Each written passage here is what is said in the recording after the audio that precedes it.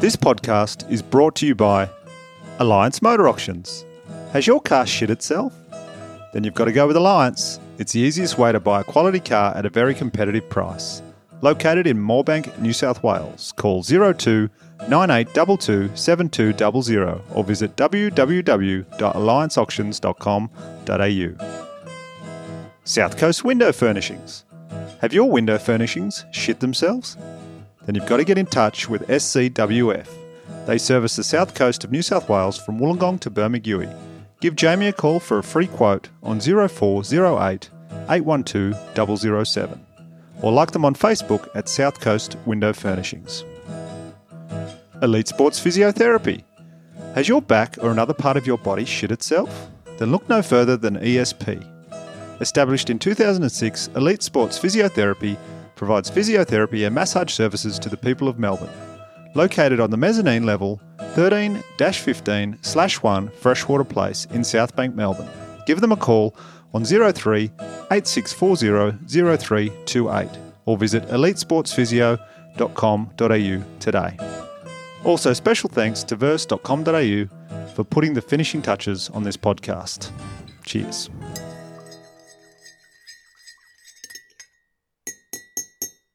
Hello, fine listener. Thanks for pressing play. My guest this episode is Melbourne-based holistic dietitian Bonnie Chow. I went down to Bonnie's clinic. We talked about what first made her interested in diet and nutrition, how important a good diet is, and I also had a live one-on-one consultation. This is Taking It Easy with Daniel Connell.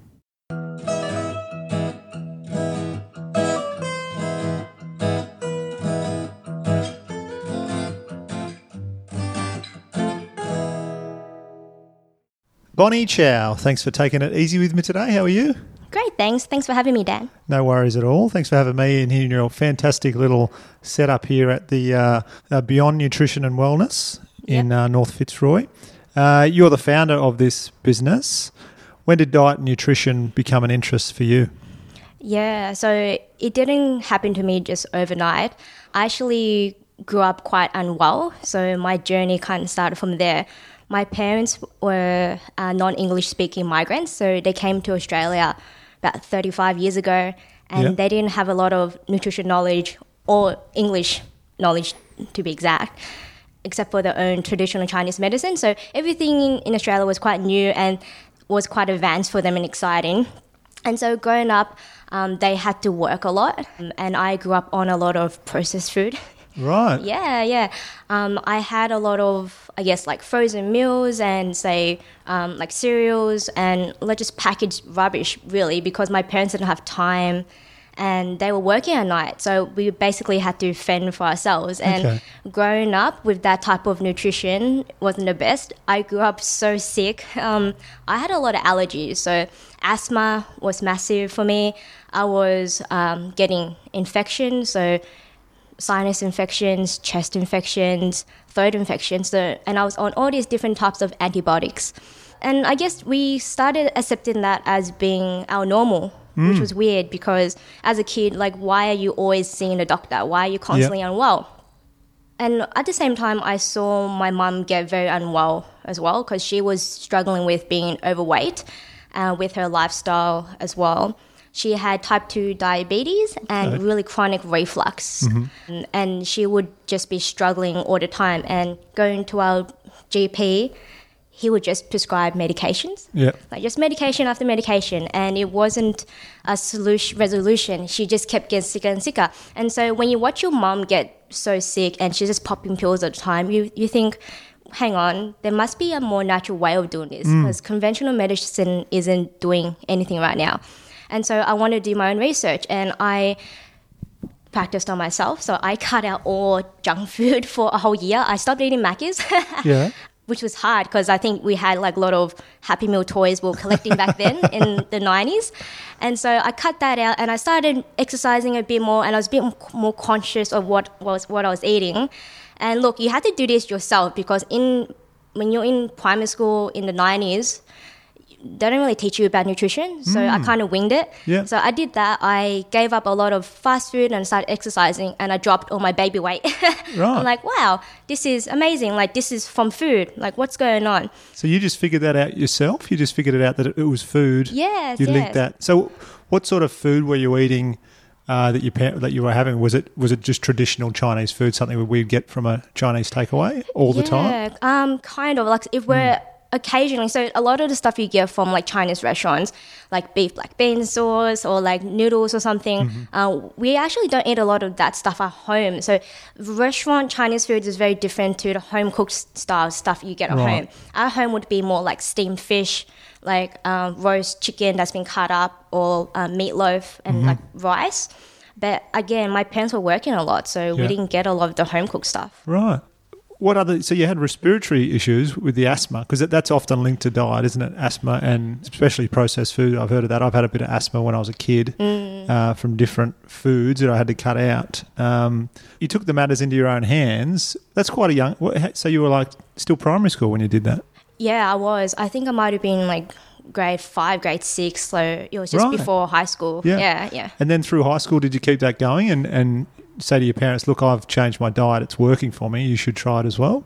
Yeah, I think it was a bit grey. Like, I kind of flowed with it. I didn't pay a lot of attention to it. It was maybe when after I hit puberty, I realised that nutrition is actually really important, especially when you start studying psychology and human development in like one of those year 10 subjects. You're like, oh, this is relatable, this makes sense, and you start to do it some more. Yeah. And then after school, did you went to university to study diet and nutrition? Well, not straight away. I actually did. So right after high school, I did my bachelor's of human nutrition. So it was a very like scientific based, and we learned a lot about the human body. So I did that for 3 years at La Trobe Uni. And then I took a year off to work, and I studied part-time in my Cert 3 and 4 in fitness. Okay. So I am a personal trainer, but I just don't practice as one. I like to pretend I know what I'm doing in the gym. We've certainly got all bases covered in order to keep yourself fit and healthy, don't you? It motivates you more, because when you understand nutrition and then why we're exercising, it's like it makes sense, the human physiology part of it. Like, why am I eating and why am I exercising? It just makes it flowed in my head. Okay. And then after 1 year of working and doing PT, I did nearly 2 years of my Masters of Dietetics at Deakin. Ah, right. Okay. Yeah. So about 5 years study total. Oh, yeah. And when you were studying and picking up things, you're doing personal training, you're learning all these different things. You'd already taught yourself a lot of things when you were younger. Did you think, I think my way's better than what you were being taught? Did you have your own little ideas of eventually when you become professional dietitian with your own business that you could bring your own not touch really. to it? I kept really open-minded, because obviously there's so much I didn't know growing up, because a lot of it was just trial and error. But to have the scientific background explaining the mechanisms to me, I'm like, oh yeah, that makes more sense now. So I would never be like, I know what I'm doing, like you don't know anything. So I was a very good student and I listened, but as a practitioner, you do what really does work. Yeah. Now you're an accredited practicing dietitian and holistic healthcare practitioner with a Master of Dietetics and Bachelor of Human Nutrition. So I've nailed that. Yeah, you got it. Can you explain? I've read about you on your website, and I know a little bit about diet and dietitians' nutrition. Can you explain the holistic approach to diet and how that works for people? That's more of you're not just taking what you're eating and that's making with weight, say it's affecting your weight or something like that, your diet. It's also mental, things like skin, it's everything, isn't it? Yeah, bang on, yeah. So that's what holistic is. You're covering all your bases. Yeah, so I know with food and nutrition and diets, there's this general concept that, food equals weight loss, or like if I eat more food, it equals weight loss. So I think the general public has this concept that diet is just only important for weight loss and that, nothing else really matters. But it's not true. So as a holistic dietitian, I do treat the body as a whole. So your nutrition is going to impact on everything, because you are what you eat, or you are what you absorb, essentially. So, for example, say your mental health. And the great thing about Australia is that there's a lot of emphasis on good mental well-being. And I think people underestimate the importance of great nutrition. So there's a lot of studies that are saying that depression is associated with inflammation in the body, and our diet will play a role in how much inflammation we have. This is called neuroinflammation. So if we're having a processed diet that is full of like sugar or just rubbish food, you're not going to feel that great, and it actually infects your mental health, your headspace.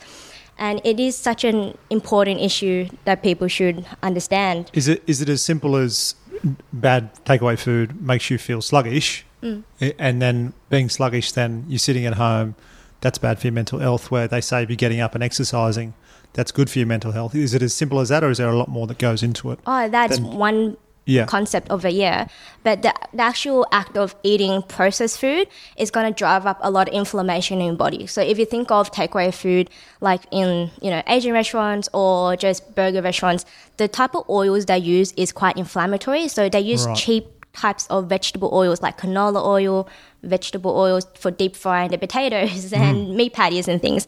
And so when your diet predominantly is full of processed things, like you're absorbing this type of nothing really. You're not really absorbing anything great, and your body doesn't have the nutrients to thrive. Right. Yeah. Once you were qualified, did you work at other practices, or did you just start your own business straight away? I actually started working at my family GP. So, our family doctor. And I guess because I think I started doing private practice, I wasn't sure what I was doing, but I knew I wanted to help people. And what better place than a medical clinic, which I was very familiar with. So I ended up getting a gig there, which was great. It was very busy. It was a bulk build clinic. Lots of sick people. But whether they wanted to change or not, that was a different story. Right. Okay. Yeah. So now you've got your own business here now. We're sitting in your consultation rooms. When someone has a consultation with you, what's the first things you try and find out about that person? Everything. So we actually spend a whole hour together, and you can actually find out a lot about someone if they talk to you for a whole hour about their lives. But because your treatment plan is so tailored to you, say for example Dan, it needs to be realistic to your goals. So we will talk about, say, your anthropometry, so your weight history, if you've had a history of dieting, what's worked, what hasn't worked for you. We'll go into your biochemistry. So I like to think of it as A, B, C, and D. So A is anthro, B is biochemistry. So that's your most recent blood tests or any reports or something your doctor's picked up. So we'll look at everything. Clinical would be C. So things are like your clinical symptoms at the moment. So are you getting constipation? Are you getting diarrhea? Are you getting reflux or nausea or leg cramps? Like this will tell me what the body is missing and what needs to be prioritized. And D, which is my favorite, is diet. So what are you actually eating on a typical day? Because it's like connecting the dots for me. It's really fun. So when you tell me like a bit more about yourself and you tell me what you're eating, I can just pick up what is causing what, and I can make little changes and suggestions for you. But yeah, a lot of it is individualized. It's great. Are you getting many people that come in that physically are in great shape but are having issues with their gut or, as you say, leg cramps, things like that? But they're still obviously eating well to be in great shape. So is there maybe one thing they're having that is triggering that? I guess it depends. Like, I think physically it's hard to see from on the outside, but inside they might not be telling you what's going on. So yeah, they might be at home behind closed doors. They're having difficulties like breaking down protein, or they're having bloating and they're getting constipated at home, but you won't know because do people really tell you about these personal things? Right, that's the other thing, isn't it? You want to, I suppose over time, if they get to know you a bit better, then they'll open up a bit more. But initially it is hard to say, like, I'm constipated straight away to someone. You mean the initial consult, you mean? Yeah. Oh, no, I get everything out of it. Oh, do you? Yeah. I'm like, I thought you mean like socially. I'm like, oh, yeah, socially. You wouldn't tell people. But yeah, no, like I will get so much out of it in the first consult because they come here, they want to get better. They will tell me as much as they possibly can, like that what they know, and in order for me to give them the best advice. But yeah, totally, I try to get as much as I can out. And obviously everybody is different, right? But is there a general planned diet that would work for everyone? Say you could have 10 people come in this room right now. They're all different shapes and sizes, different ages, but could you give them one diet that would help them all, or would you have to really be specific for each person? Yeah, absolutely not. Right. Yeah. I know it's very tempting for people to say, oh, this diet is amazing and everyone should be on it and X, Y, Z. But as we were saying, like, people are very individualized. So if someone, say, example, has eczema and paralysis, like skin issues, and it doesn't mean maybe that particular diet is going to be great for that person. This person would have increased requirements for, say, zinc, vitamin C, collagen, vitamin A for their particular medical condition. And then if you have someone else, say, hypothyroidism, so it's just someone who has a slow functioning thyroid. So it's a gland under your neck that controls your metabolism and your energy expenditure. People with slow functioning thyroids, they can experience hair loss, feeling cold in the extremities, constipation, having a low mood, feeling fatigued all the time. And so this person's diet is going to be completely different to the person with eczema and paralysis. So for people to say, a general diet, I think it's really hard to say. It just depends on a person. It's interesting, isn't it? Because on TV we're seeing these diets advertised for everyone, but really at the end of the day, it's only if it suits your type. Like you could try Jenny Craig or any of these diets that you see advertised, but something in it might trigger something bad for you. So it's really an individual talent, and where people like yourself come in to be able to show someone that what exactly works for them. Yeah, and I guess that's what's different about being a clinical dietitian. So working with your doctor, working with medications and your past medical history, they're a lot more in-depth compared to, say, buying a menu plan online. Like, they're not very tailored for you. And people can follow any menu plan for a short term, but long term, can you even follow it?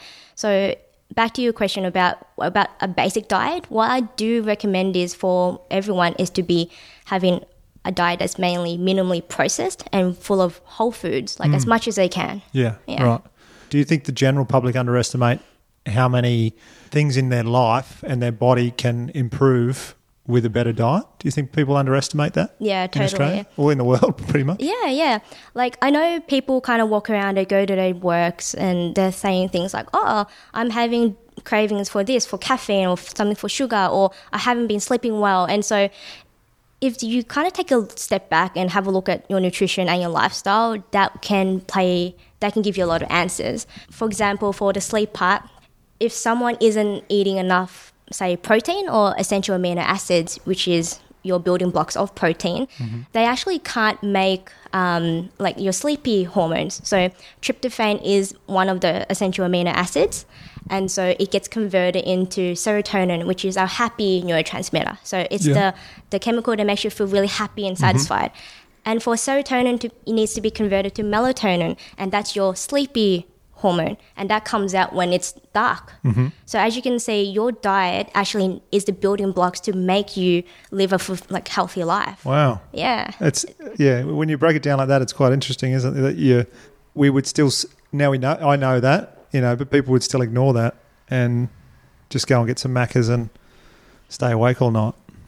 Yeah. And look, I know habit is very hard for people to change because, one, we want to do what's comfortable. But I know short term it feels really good, especially when you don't have really good stress management or coping mechanisms. We will go towards the most easiest and most comfortable thing. But I think long term, people know that it's not very good for them. And it's important for people to, I guess, prioritize themselves, because you don't want to hit, 60 years old and getting all these chronic diseases when it was preventable in the first place. Right.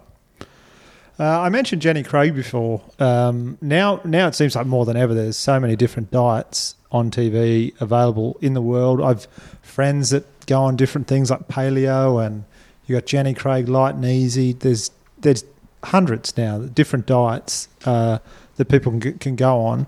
What do you think of the diet plan that these companies come out with? Have you ever sat down and looked at what they provide people, say like a light and easy or something like that? All that is really portion control, isn't it? It's just 3 meals a day, small meals. Do you think they focus a lot on the chemicals building to help you sleep? Do you think their meals are tailored around that, or it's more just weight loss? Yeah, most likely not. Yeah. Yeah. I know there's a big selling point is for people for quick results, and a lot of these companies, they like to promise quick results. They say, follow our meal plan, we'll feed you 6 times a day, and a lot of times it's 3 meals and 3 snacks, and they are at a lower calorie intake. So people do tend to lose weight initially, but whether they stay on like a food company sending them meals or they would continue on themselves, that's a different question. Right. Yeah.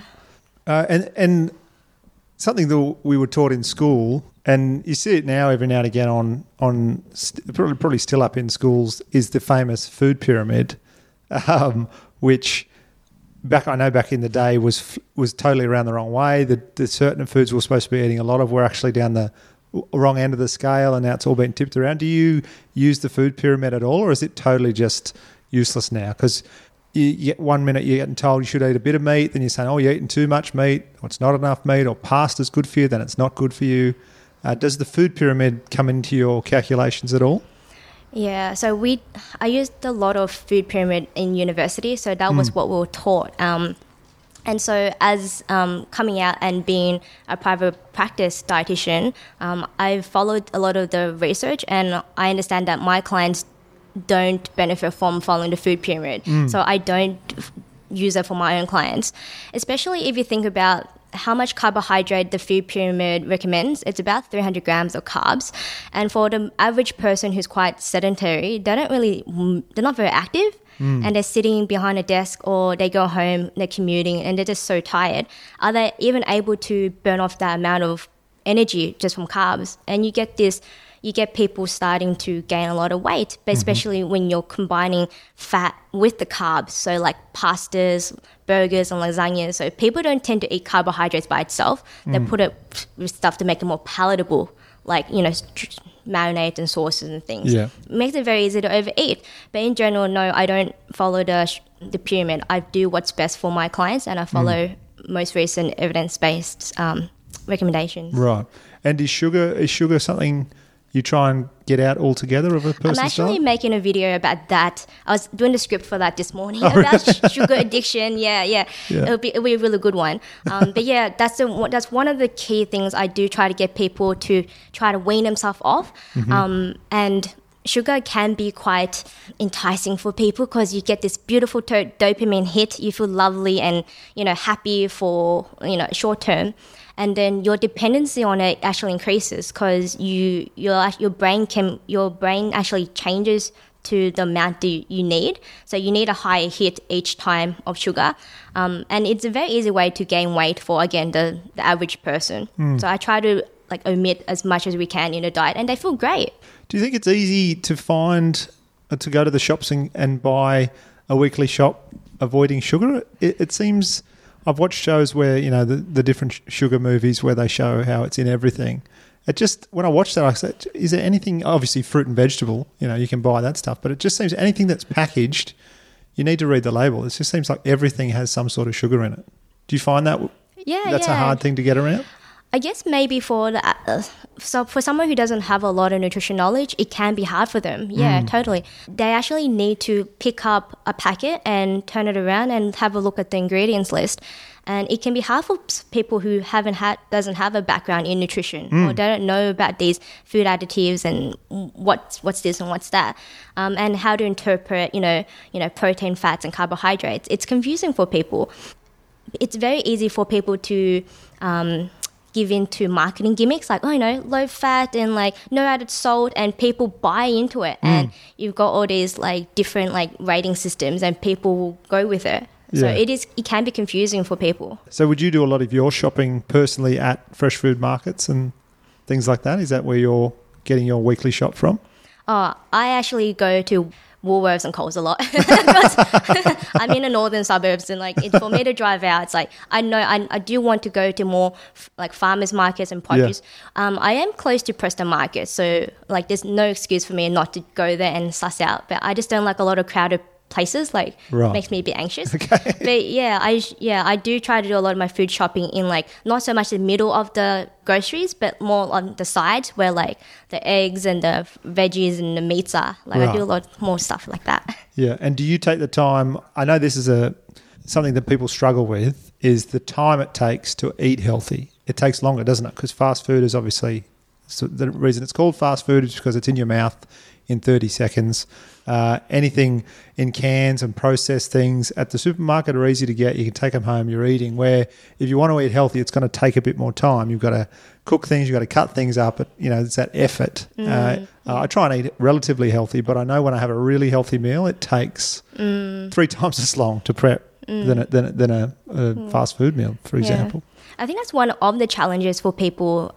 They have this idea that I want to change and I want to feel better and eat better, but it's just little things like time restraints or having poor energy. They come home, they're like, oh, I don't want to cook. Like, I'll do something else. I'll just get Uber Eats or something. It's so easy. It's so easy. And I do tip of your fingers. Yeah. But I guess in order for you to make a change, you need to do something that it's going to be uncomfortable. And being uncomfortable isn't a bad thing. It's going to help you grow the most. If you're able to put some time away and kind of food prep a little bit, even if you were baking sweet potatoes, for example, just bake a hell lot of sweet potato and then you have extras for a couple of meals. Yeah. Or if you're making stir fry or a curry, just cook yourself extra portions and then you save yourself time for cooking the next day, because no one wants to cook every single meal. No, that's it. It's all time, and you can imagine people with kids and busy families. Just the time you have to prep is minimal. You're listening to Taking It Easy with Daniel Connell.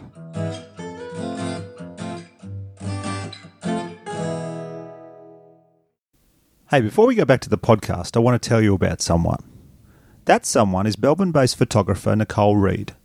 One of the most sought-after photographers going around, Nicole has taken photos for all sorts of people.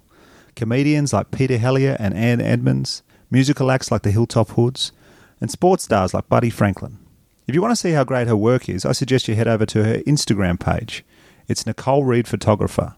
While you're at it, you may as well jump on her website, which is www.nicolereid.photography.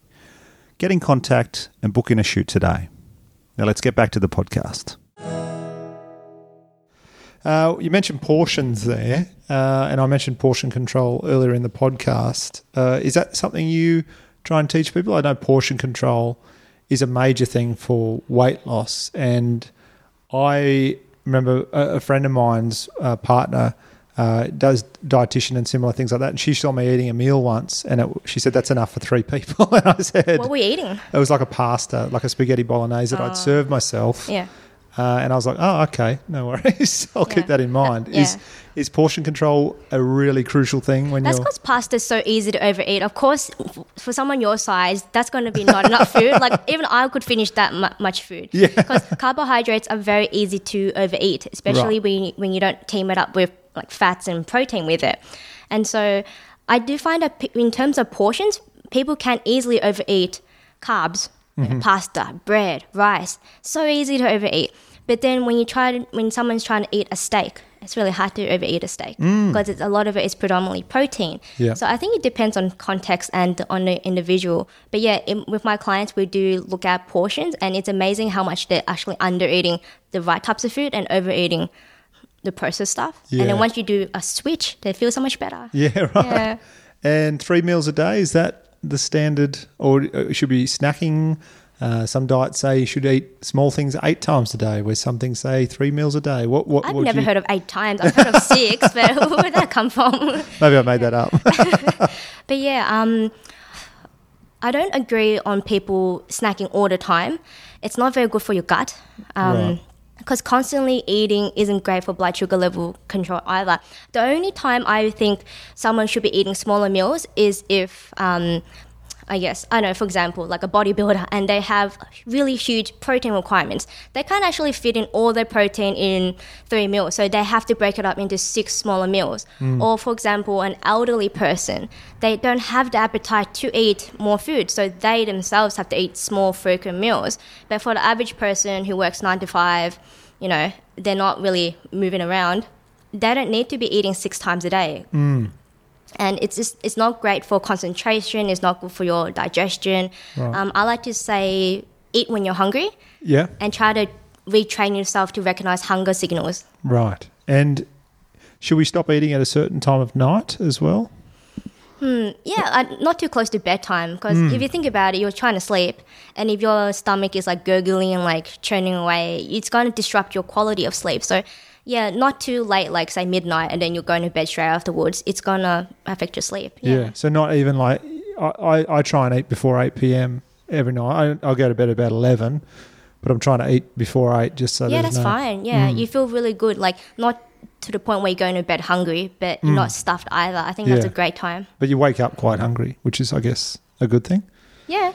I have been a migraine sufferer for a long time. I had them chronically as a teen, and I kept a food diary that from my doctor asked me to do for a couple of years, and so we could tell what was triggering them when I was getting them. We worked out that chocolate was my major trigger, and I donated 3 or 4 other things now as a result to try and keep the migraines at bay. Do you get many migraine sufferers coming in and seeing you? I imagine that would be a high turnover. A few, especially the women with high estrogen. If they've had the contraceptive pill or the Mirena or something, they have hormone imbalances that can interfere with migraines. Yeah. Can I ask what other foods are you reacting? Do you think you can react to that can give you So I migraines? crossed off the list after doing the 2 years. So cocoa was number 1. Yeah. Lime. Yeah, mint. And oranges I steer clear of. I can have lemon, it's fine, never affected me, but those ones. And blueberries I steer clear of as well. So there's 5 things. But yeah, I just kept the diary, and they were the things that were coming up. My dad is the same with cocoa. He can't have that. It's funny, like people don't really know exactly what causes the migraines. They're a real head scratcher, I know, for the smarter people trying to figure it out. But I just feel like it's, for me, gut. Like if I'm eating healthy, obviously getting plenty of sleep, drinking water, you get less of them, basically. But yeah, that's why I ask you. With the diet, I imagine a diet could help someone. Yeah, of course. So there are actually different reasons why someone can get migraine headaches. One of them is, I guess, nutrient deficiencies. So if someone, say, has the copper IUD in, say, women, they might have too much copper and not enough zinc. And zinc is so important for your brain health. Mm-hmm. And an imbalance in these 2 minerals can cause migraine headaches. Or for example, someone else who food intolerance. So if you're reacting to, say, cocoa, blueberries, it sounds like a bit of an assortment of food. It's all over the shop. Yeah, it is. You can also get your gut tested just to see if there is an overgrowth in bacteria that that could be feeding off these foods and causing symptoms. So the bacteria can actually release a lot of the inflammatory substances into your bloodstream, and that can trigger a migraine in people. Right. So the thing is, we don't know until we sit down and have a look at you as a whole. Yeah, and pick it all apart. There's so many things that can contribute to it. Yeah. You mentioned women there with the hormone issue from taking contraceptives and things. Are you seeing more women in your practice than men? I feel like it's something that a man... I'm sure men are getting better with it now, but a man's like, I'm fine, pies and going to the footy and beer, I'm fine. It just seems like something a man coming to see a dietitian would be less. Women are much more smarter in that aspect of looking after themselves. I think men are starting to pick up on nutrition is really important, because I think we're all quite conscious of like how we look and how we feel, and we want to feel better. We want to live fulfilling lives, and if nutrition does hit the nail, like why not investigate? And I'm getting more men who are being more conscious, like things like skin issues, like skin rashes, or really having low libido, low energy levels. Okay. And nutrition and stress, really, your lifestyle is going to play a big role, and that's what we do. And would that be the same with young teens with acne? Is that diet related as well? Are you getting many teens coming in? I know I had trouble with acne all across my shoulders when I was in my teens, and we tried to figure out, and that was linked to chocolate as well, believe it or not. But yeah, just trying to find something. Is that something you're seeing as well? Yeah, and if you think about a teen's diet, usually it's not that great because when I was a teen, it wasn't that great. And yeah, when you look at what they're eating, and again, it's quite inflammatory diet, and they're also doing maybe even unhealthy things like maybe drinking or smoking, staying up late, thinking unhealthy thoughts, and so all this can really cause dis-ease in the body. Yeah. Okay, now I've brought along a little list. Would you mind doing a mini consultation with me for the podcast? Excellent. So I'll tell you what I ate over the weekend, and we'll try and work out whether I'm on a reasonable path or not, or need to pull my head. Did you plan this, or was it quite like... No, I just ate what I normally eat. I'm pretty willy-nilly with my diet, but obviously when I go to pick something, I'm trying to pick a healthier option. Yeah. So Saturday... breakfast, I had 4 Weet-Bix with milk. A couple of hours later, I had a cup of tea and a banana. Lunchtime, had a burger and chips. They were zucchini chips, though, not potato chips. This is that grilled? Yes. Yep, I thought so. Very good. And then, because I had the burger and chips for dinner, I had a few hours before a gig, and I thought I'll just have a banana and strawberry shake with a few nuts in it for dinner. Yep. That's it. That's all I ate on Saturday. Thoughts? Where is your protein? Like, I'm thinking, like, how are you here on a Monday? Like, talking to me, it's fine. Like, I don't know. Like, how did you feel? Like, how was your energy levels during the day on Saturday? Not too bad. I didn't do much though. I just sort of chilled out at home. In the burger there was meat, chicken, bit of protein there. Yeah, a little bit. And I guess, do the nuts have protein in it? A little, yeah. A little. Yeah, I felt fine. And then Saturday night I went and did a show and I felt quite good. So you think there's a bit of protein lacking there? A little bit, yeah. Especially someone your size, you can definitely have a little bit more. Okay. And I guess with, I think it depends on the person too, because I don't actually know what else is going on in your medical history. If, like your clinical symptoms, like unless I know more about it, I could pinpoint it. But just by looking at what you're eating, I guess, I don't know a lot of people who start off the day with Weet-Bix and milk and feel great the whole day. Like I tend to get like these stories saying, oh, I'm really hungry. Like I have to eat like straight away and I'm starving and I'm cranky. And so like it depends on the person. Yeah. And I must say I have eaten Weet-Bix for about 30 years as well. So maybe I grew up on Weet-Bix too. Maybe my body's just craving it. You said my size. I should point out for listeners that I'm about 6'5" and about 90 kilos. So that's the size we're dealing with here.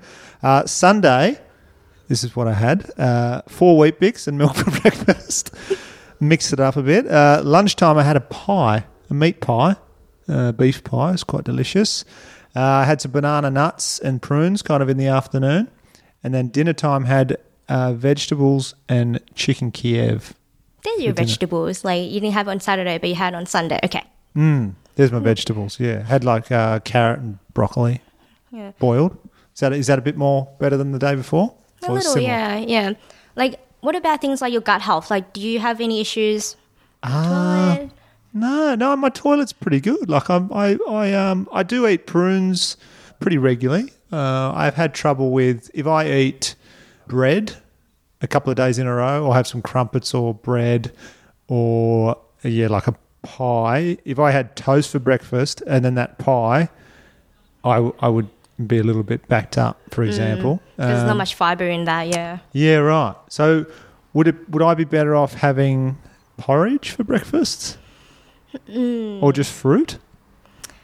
Yeah, like if you find that carbs work well for you during like in the morning, you can eat pretty much anything you want. Right. I think it's more important for people with medical conditions if they have pre-diabetes, if they have like inflammatory bowel disease or something else is going on. They need to be more careful on what they're trying to eat. But for you, Dan, it sounds like you're thriving really well on the stuff you're eating. Like you seem fine. But yeah, again, if someone comes to me and they're actually really unwell, then maybe Weet-Bix and oats aren't the best option for them. Okay, yeah. But I should be.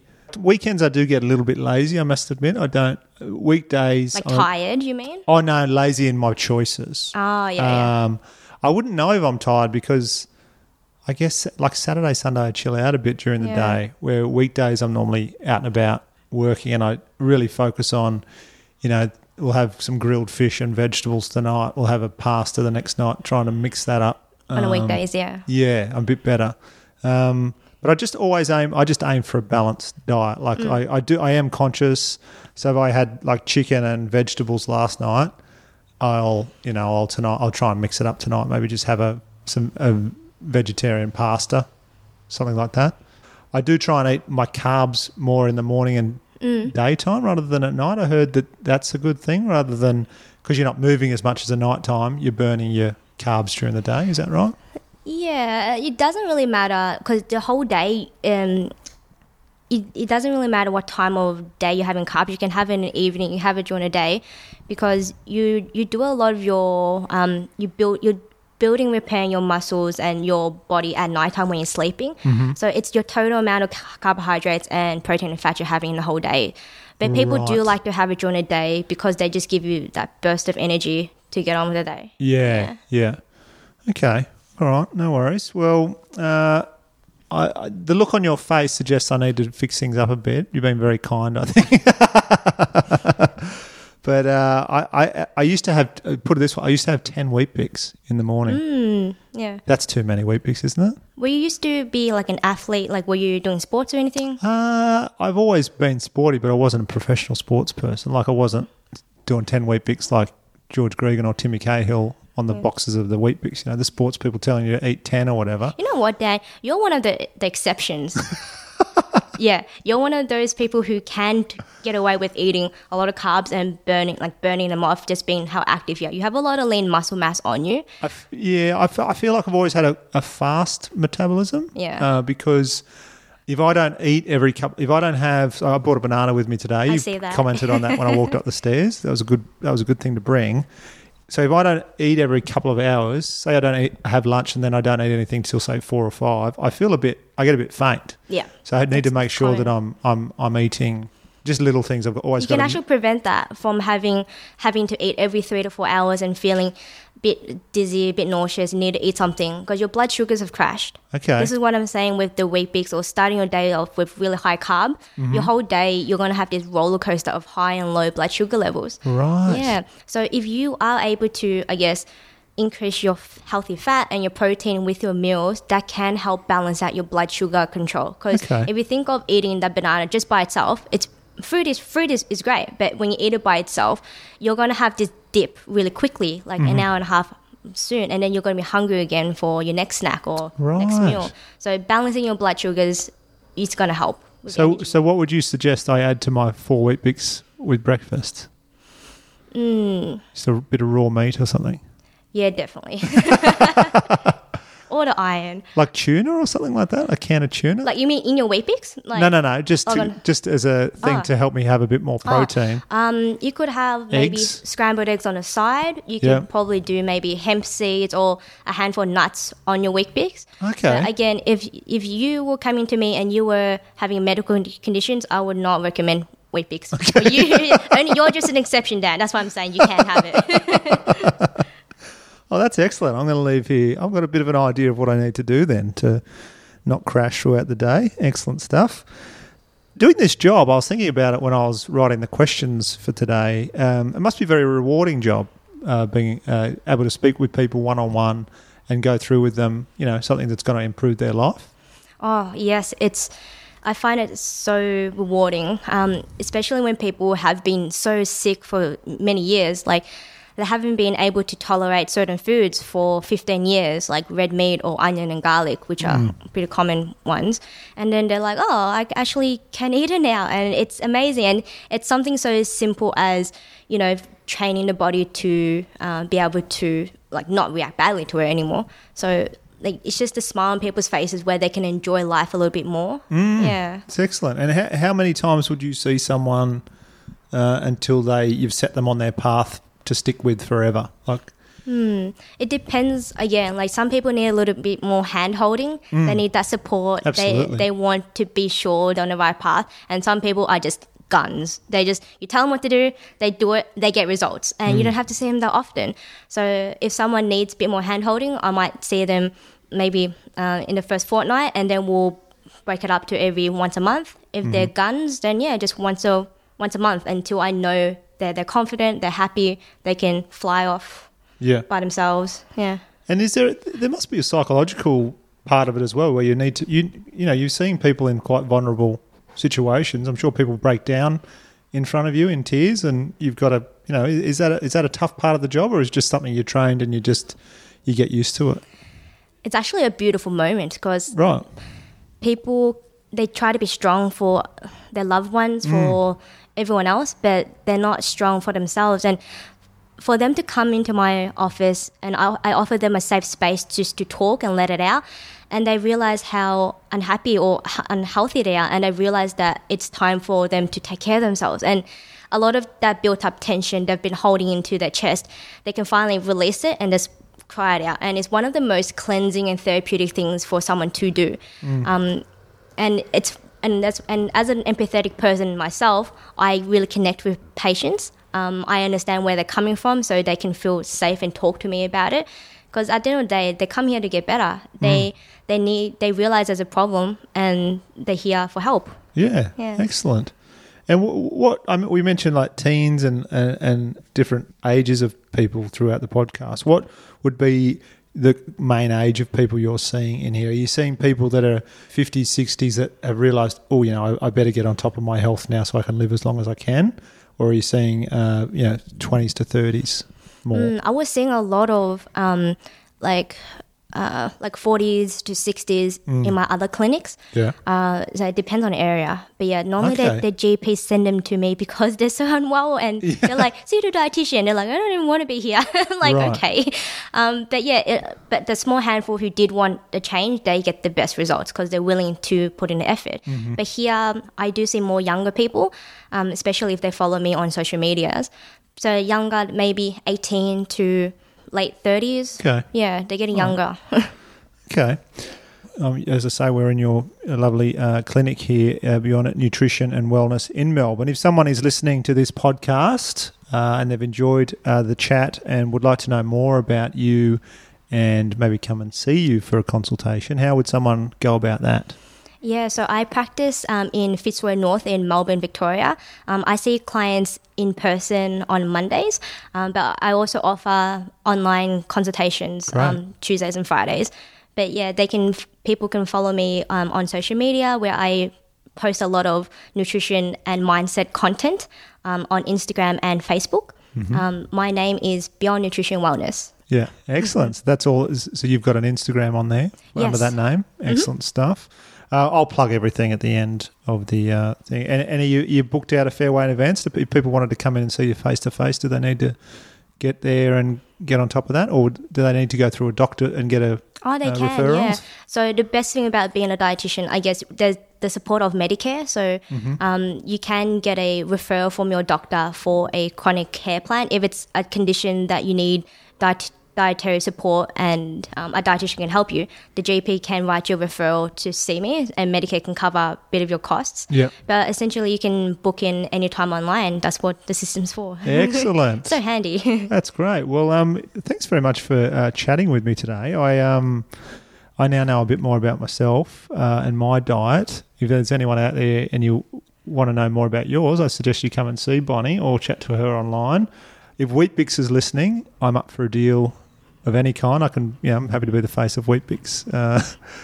Bonnie's not shaking her head. She's not keen on that deal. But thanks very much for taking it easy with me today. Thanks for having me, Dan. It's been a pleasure. No worries.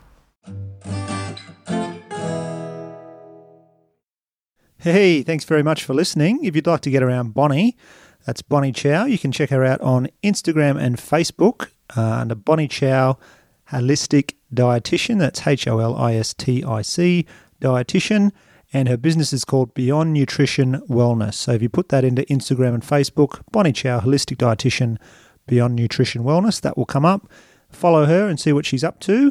You can also check out her website, which is beyondnutritionwellness.com.au.